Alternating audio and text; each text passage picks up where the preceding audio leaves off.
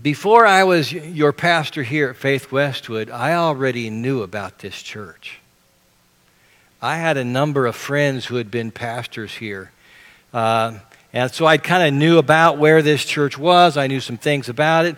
I had a good friend of mine who grew up in this church and knew him a long time before I came here.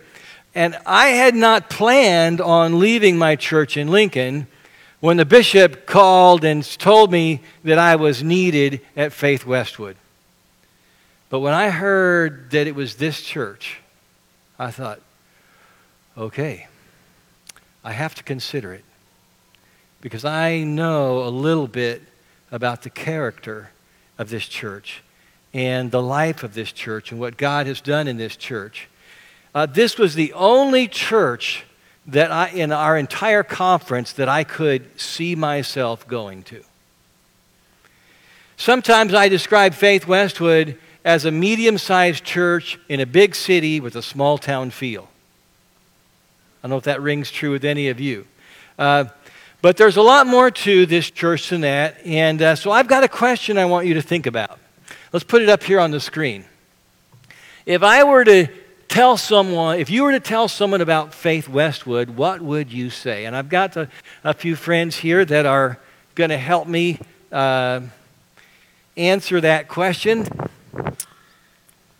We have Shane and Jess Campana and Pam Hossel. And so before this morning, I had no idea what they were going to say. I've heard from Shane and Pam already, and Jess I haven't heard from, so it'll be brand new from her. But anyway, I'll hand the mic over, and if you were to tell someone about Faith Westwood, what would you say? Yeah, thanks, Steve. So I guess one of the first things I think about when I think about this church is that it's really like a second home to me. The people, it's just home. When I started going here about, 12 years ago, first person I met was Donna, and she was just so, it's like we knew each other for years. She was so open, so friendly, and I get that feeling from basically everyone around here. I would also just say that Faith Westwood is a place you can be yourself. You don't have to act like something else that you're not. You can be yourself. People will accept you.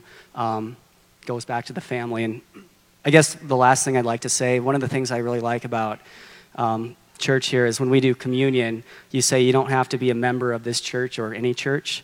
And I think that's just indicative of the kind of person Jesus is. And I love that. So. Okay, thanks. Jess. All right, so if I was to tell somebody about Faith Westwood, I would tell them that if they're ready to be challenged in their discipleship and really own that, they should come here. I was fully prepared to sit here every Sunday and watch Shane in church and listen to the message, and kind of that was going to be all my involvement.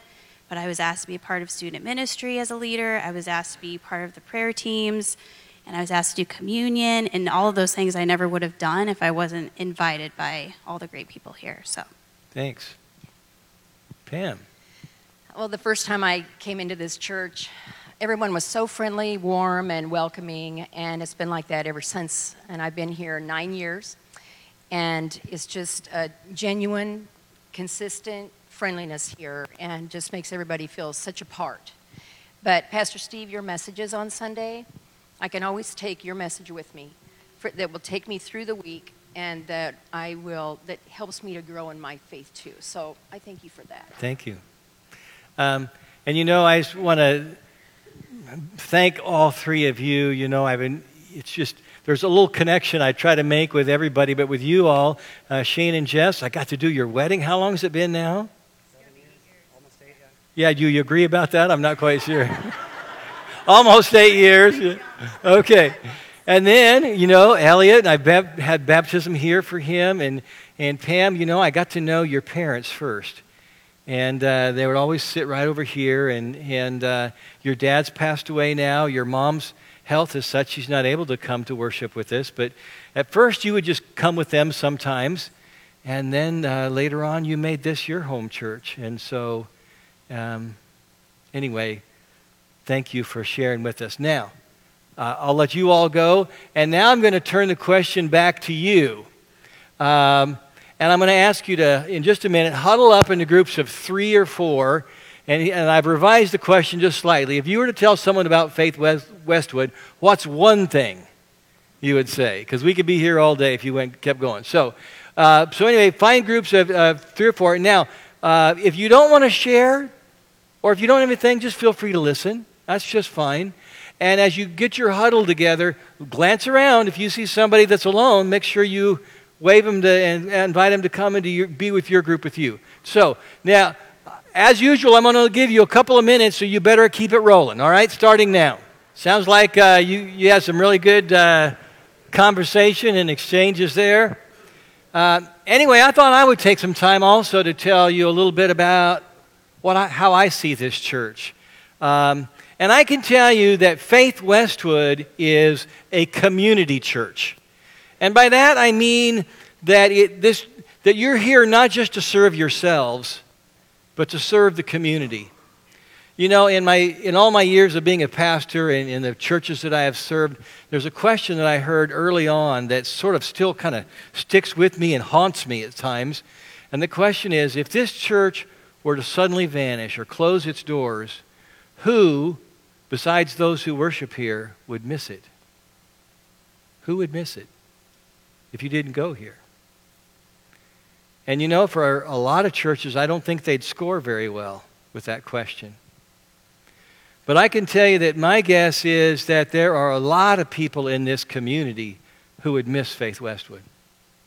If Faith Westwood suddenly closed its doors, people would say, I miss this church. I miss the church where I took my kids to preschool and daycare. I miss the church where a couple times we got groceries for Thanksgiving. I miss the church where I went to Scouts. I miss the church where I took my kids to trunk or treat. I miss the church where I came to grief share. I miss the church that made the sleeping mat that I sleep on every night. I miss the church that made the prayer blanket that my coworker brought me when I was sick. I miss the church that kept our neighborhood park looking so good. And that's just 8 things out of a much longer list that I came up with of ways that I think people here would miss this church if it were gone. At Central Middle School next door, they have a little room there called The Zone. And one of our members, Danita Mosman, used to run The Zone before she retired this last year. And a couple years ago, she kind of walked me through it and showed me everything in it. And it's a little shop where students can get things that they need but without money. Maybe a coat, pair of jeans, a winter hat, personal hygiene items. And just recently I've learned that Central has asked if we at Faith Westwood would do a drive sometime this winter to help them restock The Zone. Why did they ask us? Because they knew that we would be there for them. This is what we believe Jesus tells us to do. This is a community church. And I can tell you that this is a caring church. And I see it happening every Sunday. As I see you reconnect with each other out in the foyer and the fellowship hall and everywhere else, loving each other, reaching out to each other, listening to each other. The Apostle Paul reminds us to rejoice with those who rejoice and mourn with those who mourn. And it happens here all the time. You know, in my faith group, we take some time at the beginning of every session to just catch up with each other and answer the question, how are you doing? And so we got to share not just superficial stuff. We've got to share what's going on inside of me, each one of us. And where else do you find for a small group of guys that take time to do that? And when one of our group members was in the hospital for, most of the summer, a few of us, a few times, we had our group meeting right there in the hospital room around his bed. And I think all of our groups have stories like that. Or they will soon if they're new groups. Last Monday, 18 of you went to a special session of Grief Share called Surviving the Holidays. And most who came had lost a loved one in the last year. And I heard from one person who said how much it meant to her It's part of our caring ministries, and we do it because that's who we are. This is a caring church. And I can tell you that this is a praying church. Every time, I don't know if you knew this, but every time our church council meets, and our church council is like our governing board, every time we meet, the most important thing we do happens after we adjourn the meeting. Right, Greg? Close the meeting, we get out of our seats, go around off to the side, grab hands with each other, and we pray for this church. And we do the same thing with our personnel committees called the Staff Parish Relations Committee. We do the same thing. We get up, we join together in a circle, we pray. Every Sunday, we receive 2 or 3 dozen prayer requests, and all of them from those cards that you just turned in, and they are sent off to people on our prayer chain who said, yeah, I'll pray for these people. And they go to our staff meetings, and we pray for them. And if you want, every Sunday, go back to that rack, those shelves of all the prayer blankets and those gift bags, and there's a little box where you can find last week's prayer requests. And you can take those home, and you can pray for them. And I hope you know that every time you write out a prayer request, that is a prayer. Maybe you never thought of it like that. But just in the fact that you're writing it, putting it in, it is a prayer. Last week, we received a prayer request. One of you wrote down from a high school boy praying for one of his teachers. How cool is that? Nearly every Sunday, we take time in worship like we did today to spend some time in prayer, and people can go to the prayer teams and seek prayer. Every month, we have this service of hope and healing where we lift our prayers to God. And if you want, you can light a candle for someone you're praying for. You come up to a prayer team if you want, and they'll lift your concern of those persons in prayer. And that's because this is a praying church.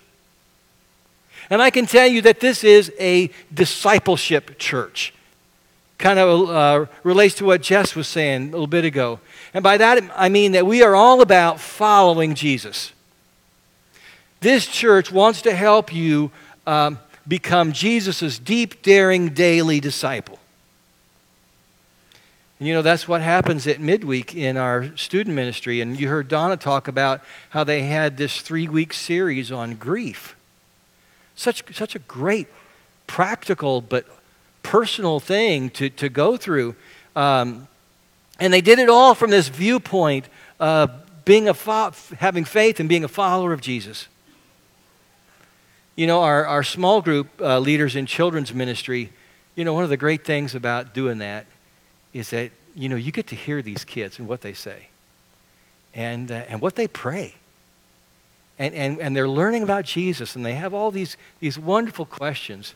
And right now, they are learning about Jesus through these songs that they're singing, getting ready for their Christmas pageant. We have 30 faith groups. Like I might have done something with my mic there. We have 30 faith groups for adults, and they are all about helping us live as deep, daring, daily disciples. You know, I find that being in a faith group is a lot of fun. We talk, we eat together sometimes, we share friendship, but we also do this other thing. We open the Bible. We can talk about it. We talk about matters of faith. And you know, we find that this is a safe place. There are not many places in the world that are this safe, where you can talk about any of it. You can ask any question you want to.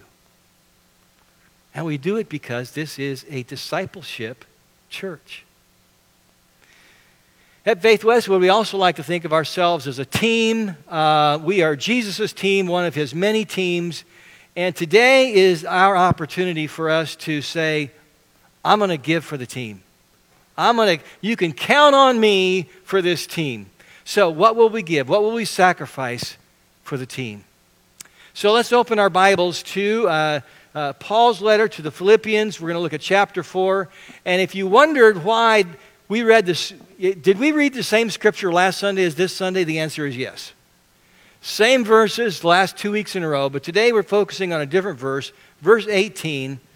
And by the way, Philippians is my favorite of all the New Testament letters. And so if you ever wonder, why does Steve preach from Philippians so much? Well, now you know. And if you don't have a Bible at home, let's fix that right now, okay, or after worship. You can head across the foyer to the Connection Center next to the elevator, and you'll see a little rack with some Bibles. You don't have to sign before you drive. Just grab a Bible and take it with you, and you might even say, oh, maybe today I'll read that letter Steve was talking about to the Philippians, okay? Now, the background for this verse is that Paul is in jail. He's probably in Rome, and the sisters and brothers in Philippi have collected money and sent it to him so that, you know, for example, he'll be able to eat and also have maybe a warm coat to put on him at night when it gets cold. Maybe to also buy some paper and ink so he can continue to write his letters, whatever his needs are. And then in the first sentence of verse 18, he tells them that what they gave him has been great. It's been plenty. He says, I have received full payment and have more than enough. I am amply supplied now that I have received from Epaphroditus the gifts you sent.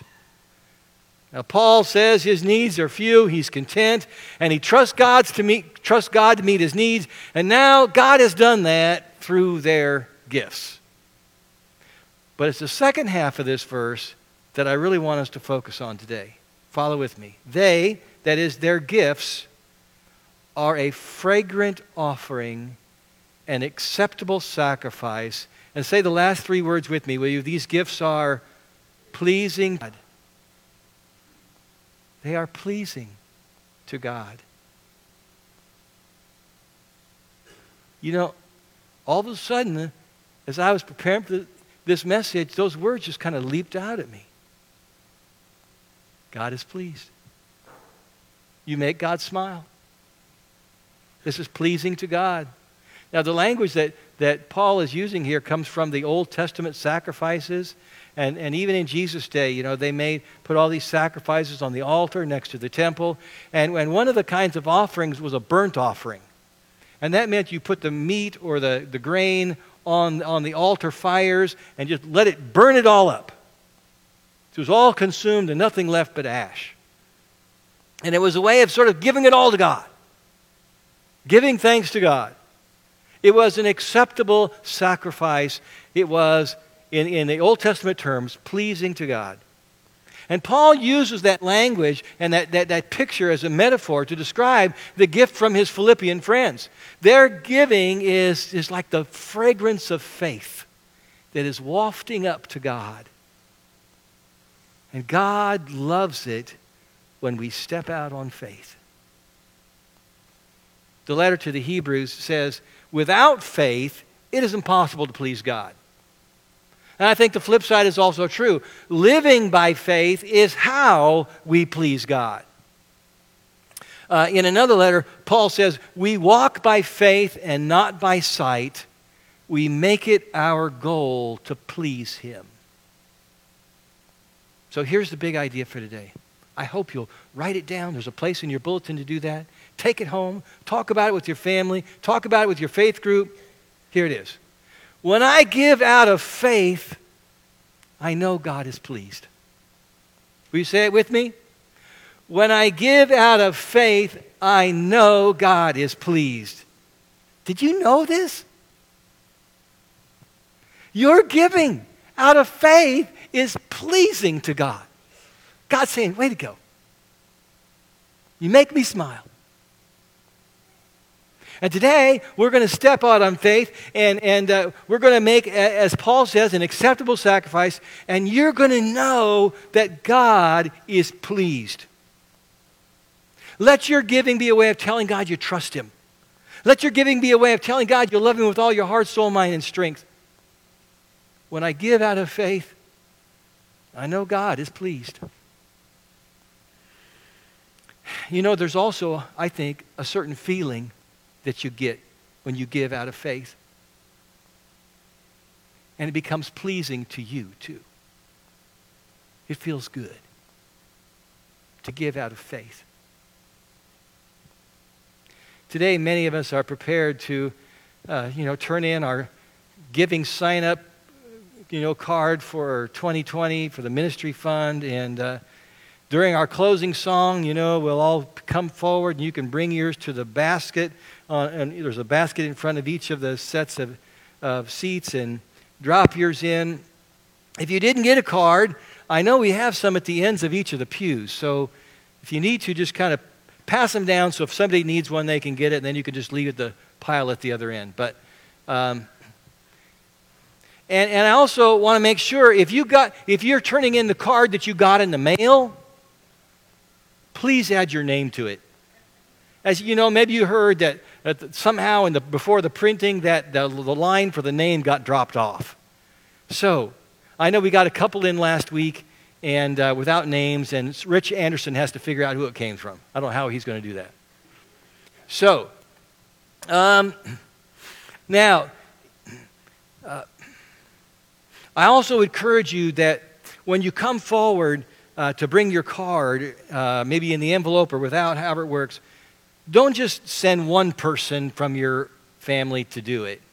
I mean, you can if you want, but I really love to see it when all of your household who's here with you today comes together. Just kind of like, okay, this represents all of us. And we're gonna do this together as our step of faith. And just so you know, not everybody's going to come forward today. And there can be very good reasons for that. For example, some of you turned yours in last week, or you mailed it in, or you filled it out online. So it's already done.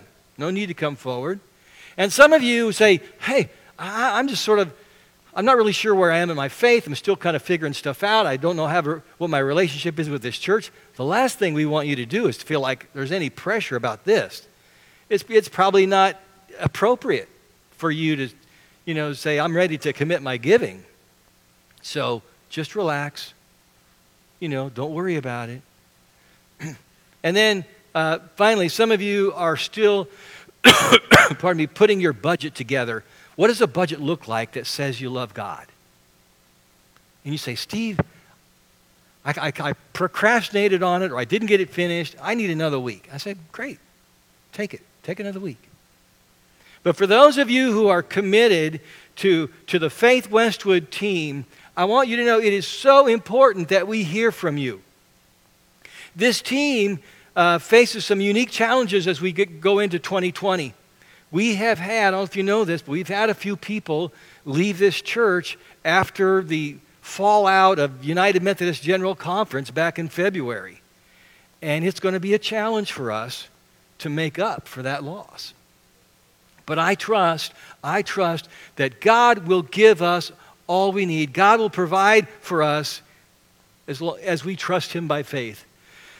And I want you to know, that we are not going to finish our ministry plan for 2020 until early December. So that's why it's important for us to hear from you this month. And that will make the difference in what we can do and what we have to leave out. And I want you to be confident of this, that your giving will make a difference. Every person is going to make a difference. And some of you say, well, mine won't make a difference. I don't have much income. I can't give very much. You know what Jesus said about the lady with the 2 pennies? Pardon me.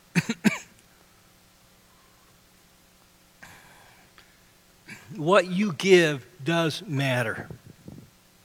And I think that when people who have less give sacrificially, it raises the level of faith for all this entire church. You inspire the rest of us.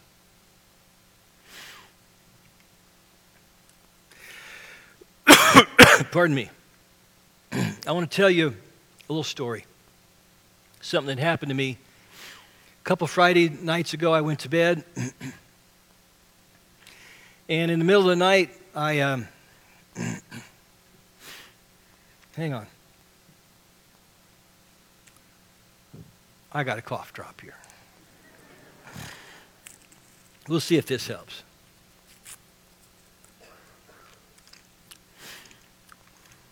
Anyway, went to bed, middle of the night, woke up, didn't fall asleep right away. So I sat up in bed for a little bit. I'm just going to pray for a while. And I sat up for about 20 minutes, prayed, and then I thought, I think I could fall asleep now again. So I laid back down. As I was pulling the covers back over me, some words came into my mind from what I like to call the inner voice. And I think God speaks to us sometimes that way. It doesn't happen to me very often, but whenever it happens, these words are addressed to me, not from me, And it's kind of like I didn't expect it, and I usually, I learned something. And the inner voice said, "Do not fear. Proclaim the word boldly. I am working in the world and in this church and in you." And I laid there and I just kind of kept letting those words kind of wash over me, and I would repeat them in my mind and just kind of lay there. And I was so encouraged by that. Like God is saying, go for it. I'm here. I'm in it. Keep going. Do not fear. Proclaim the word boldly. I am working in the world and in this church and in you. And I hope that those words are encouraging to you as well. Because God is working in the world and in this church and in you. Let's pray.